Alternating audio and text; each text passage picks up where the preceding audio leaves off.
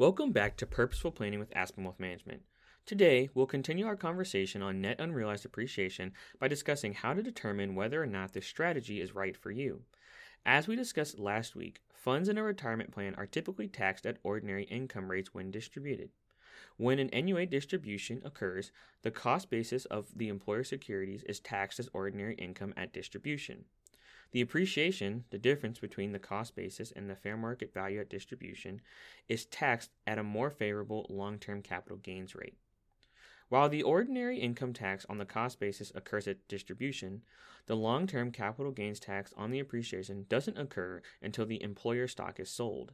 If you end up holding the employer stock beyond the date of distribution, the additional appreciation will be taxed at either short-term or long-term capital gains rates, depending on the holding period, which starts at the date of the distribution. So you might be wondering if you should use the NUA tax strategy. It's important to note that NUA is a choice, not a requirement. It may be beneficial for some and not beneficial for others, depending on their specific situation.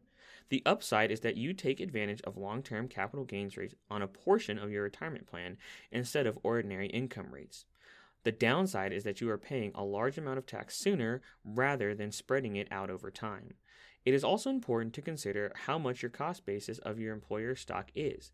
If it is very high, or there isn't a significant amount of appreciation, it may not be beneficial to utilize NUA.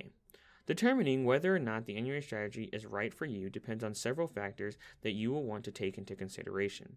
For example, if most of your retirement savings is in tax-deferred accounts, the NUA tax treatment offers an opportunity to potentially create more balance in your pre-tax versus post-tax assets, and therefore potentially lowering your required minimum distributions, RMDs, in retirement. And if you're nearing retirement, NUA is more beneficial. However, if you are younger, there is more time for your assets to grow on a tax-deferred basis in your IRA. This means NUA will be of less benefit to you because those growth years are likely to outweigh any lower capital gains tax rates. You'll also want to consider your current and future tax rates, the actual amount of the NUA, and the risk involved. We hope that this information about net unrealized appreciation is helpful to you. If you have any questions about how NUA could benefit you, please feel free to reach out to us at aspenwealthmgmt.com or on Twitter at aspenwealthmgmt.